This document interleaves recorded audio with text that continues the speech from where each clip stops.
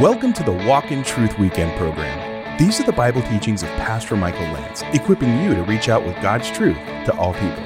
Learn more about the program, podcast, and our thank you gift, the book Tactics, when you visit walkintruth.com. Now here's part 5 of Pastor Michael's continued teaching in 1 Corinthians chapter 12, now verses 8 through 11, called Now Concerning Spiritual Gifts.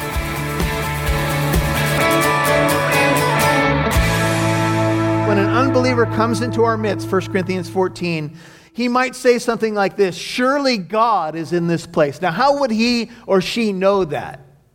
Well, they would know that maybe by sensing the presence of God, but by also, the context is sensing the presence of God through the body of Christ. And so as they see us moving in spiritual gifts, the Spirit of God manifesting himself through the church, God is made known. And God wants to be made known to the world that he made. In fact, he tells us to be witnesses to a lost and dying world. Now everybody turn over to 1 Peter with me. Hold your place in 1 Corinthians. 1 Peter's toward the back of the New Testament. Look at chapter 4. Peter reiterates this idea of these spiritual gifts. 1 Peter 4, we're going to look at verses 10 and 11, when he says these words. 1 Peter 4, 10 and 11. As each one has received a special gift, that word for gift there is charisma, and it's defined as a divine endowment or a divine manifestation. As each one, 1 Peter 4:10, has received a special charisma, a gift. It's where we get the idea of the charismatic, right? Employ it. As you receive the gift, you've got to employ it in doing what? In serving one another. And here's your stewardship. You have stewardship over money, over your family, over your talents, and over your spiritual gifts as good stewards of the manifold grace of God. Whoever speaks, let him speak as it were the utterances of God. Whoever serves, let him do so as by the strength which God supplies. You can see speaking gifts touched on here, serving gifts, but we're to do it by the strength that God gives us by the Spirit, so that in all things God may be glorified through Jesus Christ, to whom or to him belongs the glory and dominion forever and ever. And all God's people said, Amen. So be it. Go back to 1 Corinthians chapter 12. So as we have these gifts, we're supposed to employ them, and each one of you have at least one, as we mentioned. And these are things that God may do in your life at certain times when the need arises to manifest himself. God wants to reveal himself to his people and to the world. The manifestation of the Spirit is given, verse 7, 1 Corinthians 12, for the common good. I touched on this last week as we closed. But the common good literally means, it's sumphero in Greek, and it means to bring us together or to help us help each other. Spiritual gifts are to bring us together, to unify the body. They are for the common good, to help us lift each other up in time of need. We all do that. The body of Christ helps the body. Royal Family Kids Camp is a good example where all these volunteers went down to a camp this week and all engaged spiritual gifts to manifest God to a group of children who needed to see the love of Christ.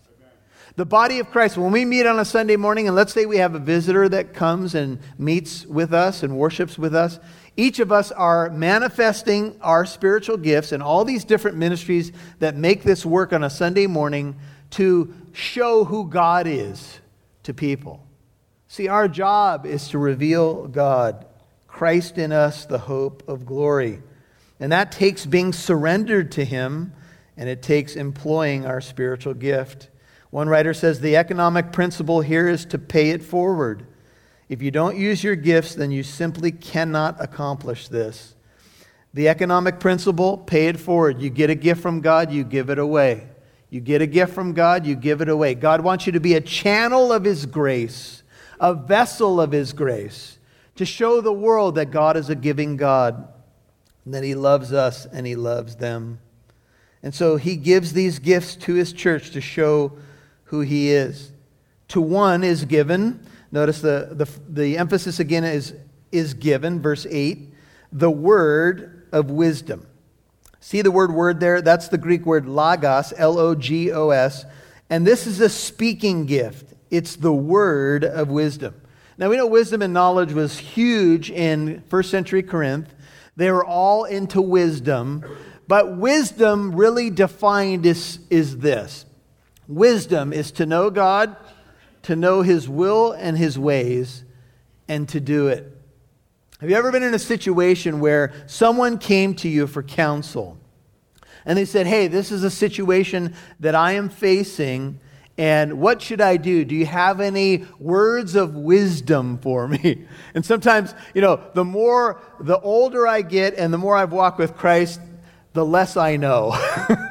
Can I get a witness? I used to know everything when I was a Christian for 6 months. I figured out everything. I've solved Calvinism and Arminianism debate. I know how to solve free will and election, and now I've gone on and I'm like, boy, there's some good arguments on both sides, and wow.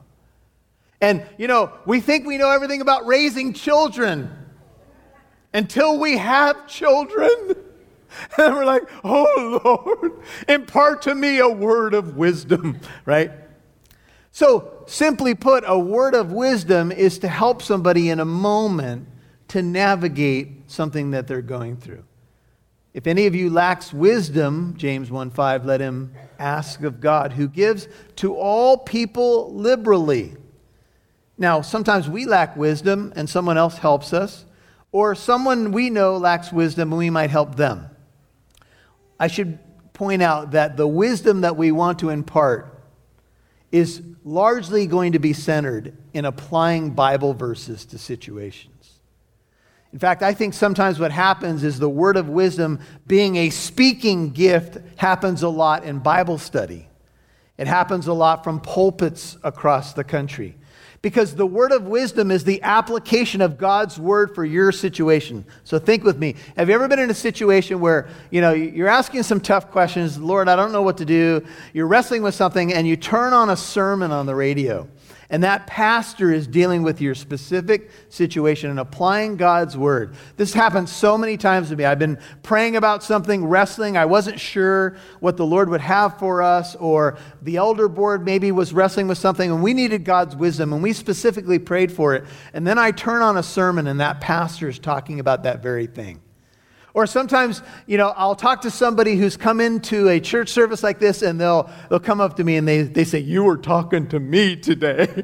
And I said, I know. We've been following you all week. No. But it's kind of fun to mess with people that way. But anyway. But isn't it interesting? Like, someone can be going through something, maybe they haven't been to church for a while, they come into the church and the message is all about what they are dealing with, or something is touched on in the message. And oftentimes, as a pastor, this happens. I'll depart from my notes. What I thought I was going to say, I take a left turn and then someone says, when you touched on this was specifically what I was asking a question about. That is the word of wisdom. That's the Spirit saying, I know what you're going through, and I'm going to help you navigate your life through the word of God. So we need to bring this down out of the clouds, so to speak, and say that largely speaking, this will just be a moment where a Bible verse gets applied to your situation. And maybe you've never seen that verse before, or maybe you see that verse with some different angles, but that's the primary idea there. It's applying the Word of God. Wisdom is the application of knowledge, and it comes through the Spirit.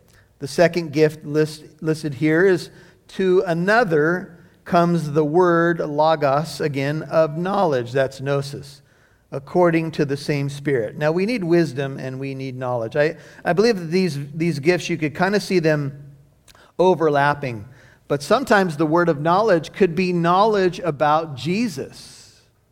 See, the highest knowledge that any of us can ever gain, the highest level of study, if you will, is the study of God. It's what we call theology. The Greek word for God is theos, Theos, and ology on the end is the study of God.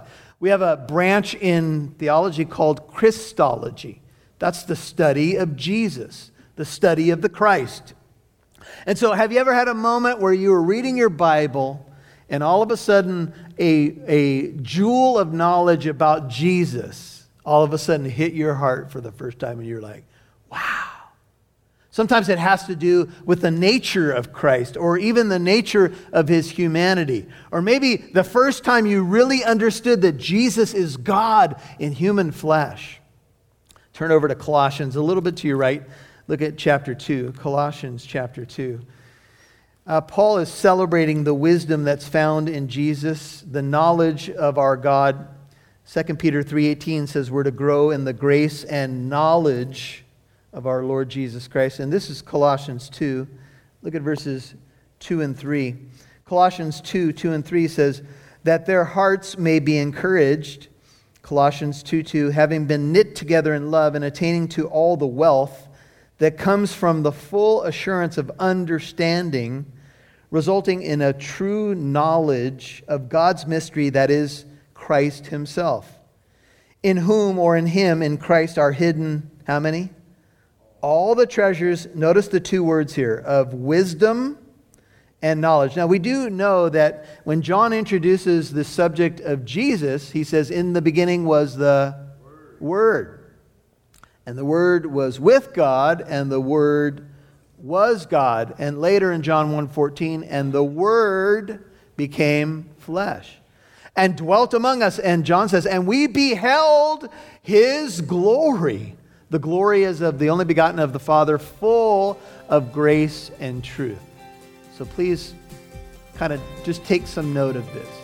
The word of knowledge and the word of wisdom will center itself in God's word, and it will center itself in the word of God, or Jesus.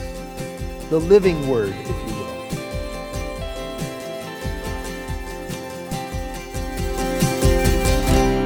You'll hear more from Pastor Michael in a moment. My plans were not for this. Shane Lance would like to invite you to a night of worship at Living Truth Christian Fellowship in Corona. You know, it is so important for us as individual believers, as we are individually seeking Christ, to have times where we can come together to see the name of Jesus Christ exalted and lifted high. I will cry out, shout out your name. With a personal testimony. What a great way to just spark a fire in somebody's life again, to show them the power that there is in the name of Jesus, the things that God can do, and the way he can change our life. So come and do what only you can do. Anybody is welcome, and maybe you have that friend that you've been trying to get back into church, and they've been telling you, oh yeah, I want to get back to church, but I've had work, or I've had this, or I've had that. This is a great event to invite that friend to get them back surrounded with other believers. A night of worship at Living Truth Christian Fellowship tonight at 6 p.m. Visit walkintruth.com for more information or download the Living Truth Christian Fellowship app. I will cry out, shout out your name, for I know that I'm not forsaken. You can now listen to Walk in Truth with Michael Lance wherever you go and whenever you want. That's because Walk in Truth can now be heard on your favorite podcast app. Apps like iPodcast, Spotify, Stitcher, iHeartRadio, Google Play, and much more. Simply open up your favorite podcast app and search Walk in Truth. Make sure you subscribe so you'll know when a new show is available. Thanks for listening and partnering with Walk in Truth. Our mission here at Walk in Truth is to equip you with the Word of God and to give you the tools to express your Christian faith. But how do you initiate conversations effortlessly? Walk in Truth and Pastor Michael Lance would like to offer you the 10th anniversary edition of Tactics, a game plan for discussing your Christian convictions by Greg Kokel. This is how to navigate a conversation to build a bridge from a conversation to get to spiritual truths and to get to the gospel. We are offering the book Tactics as a thank you when you give a donation of $20 or more to Walk in Truth.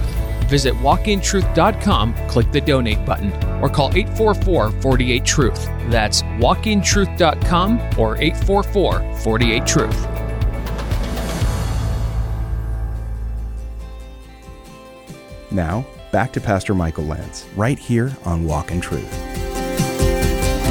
And it will center itself in the Word of God, or Jesus. the living Word, if you will. In Him are hidden, and that gives the idea that they have to be discovered. That as we mine the depths of the person of Christ in the Word of God, we will grow, Colossians 2:3, in wisdom and knowledge. It says later on in verse 9 of the same chapter, Colossians 2, for in Him, in Christ, all the fullness of deity dwells in bodily form, and in Him, in Jesus, you have been made complete, and He is the head over all rule and authority. Turn back to 1 Corinthians. The word of wisdom and word of knowledge then will center itself on the application of God's word and the glory of the nature of God and the nature of Christ. It might be that you get an epiphany in a Bible study. Or it may be that you're reading your Bible and all of a sudden you make a realization of the depth and glory of your God and Savior, Jesus Christ. It's a word of wisdom and a word of knowledge. You say, well, how does that help somebody? Well, anytime that I get more in touch with the glory of my God and Savior, Jesus Christ, it assures or reassures my faith. Amen? It makes me more secure. It gets me more in touch with the majesty and glory of God. And by virtue of that, I am encouraged.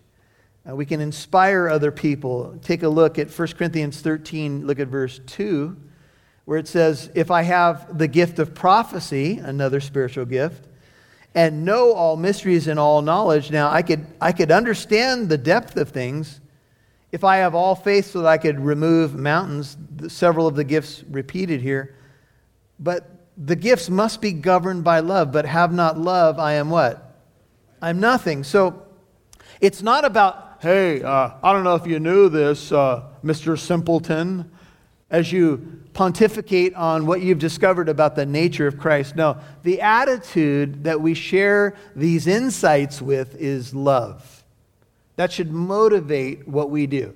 So if you're ever in a group Bible study, for example, and people begin to encourage one another with thoughts about Christ and God, the whole group is edified as iron sharpens iron, so one man sharpens another. One woman sharpens another. So in the setting of a Bible study or a worship service, and even in a first century context where maybe there was some back and forth questions and answers, etc., you can see how these gifts would operate. Verse 9, the third gift we'll look at is to another. 1 Corinthians 12:9 is faith. The gift of faith is given. Notice, again, the source is the same Spirit. Faith is pistis in Greek, P-I-S-T-I-S. And this is not saving faith because he's addressing Christians, so it's not just saving faith here, but it is a special endowment of faith in a moment where you may need extra faith. One writer says, this rather is faith to perform some extraordinary work. This is the kind of faith in Jesus' terms that can move mountains. The gift of faith may be connected, as we'll see in a moment, to the gifts of healing that follow. It's a mysterious surge of confidence in God. 1 Corinthians 12:9, the gift of faith. Maybe to endure a difficult circumstance, or to have peace in a trial, or to have extra faith that God will help you or even heal someone you're praying for, etc. This is Spirit-given faith, distinct from saving faith or the daily faith with which we need to walk out our walk. This is a special moment. Example, some years ago, Pastor Chuck Smith tells a story. Pastor Chuck's now with the Lord, that a family wheeled up their grandfather in a wheelchair, and they asked Pastor Chuck to pray for the grandpa. And Pastor Chuck said, sure, I'd be happy to pray for him. And he said he got a surge of faith in the moment, and he told the grandfather, get up out of your chair and walk. And he grabbed the grandfather and pulled him up out of the wheelchair. Now this takes faith, because if he fell on his face, and that's what we're all afraid of, right? That would be bad. But he just said he had this surge of faith right after a message, picked him up out of the wheelchair, and Grandpa started to walk. Later on, the family said, Pastor Chuck, that was awesome, but when we brought him up, he had a cold, and we just wanted you to pray over his cold. Now, have you ever had a moment, though, where, look, our faith ebbs and flows. We all understand that, right? There's times when my faith seems like I'm in the clouds and other times when I'm in the depths.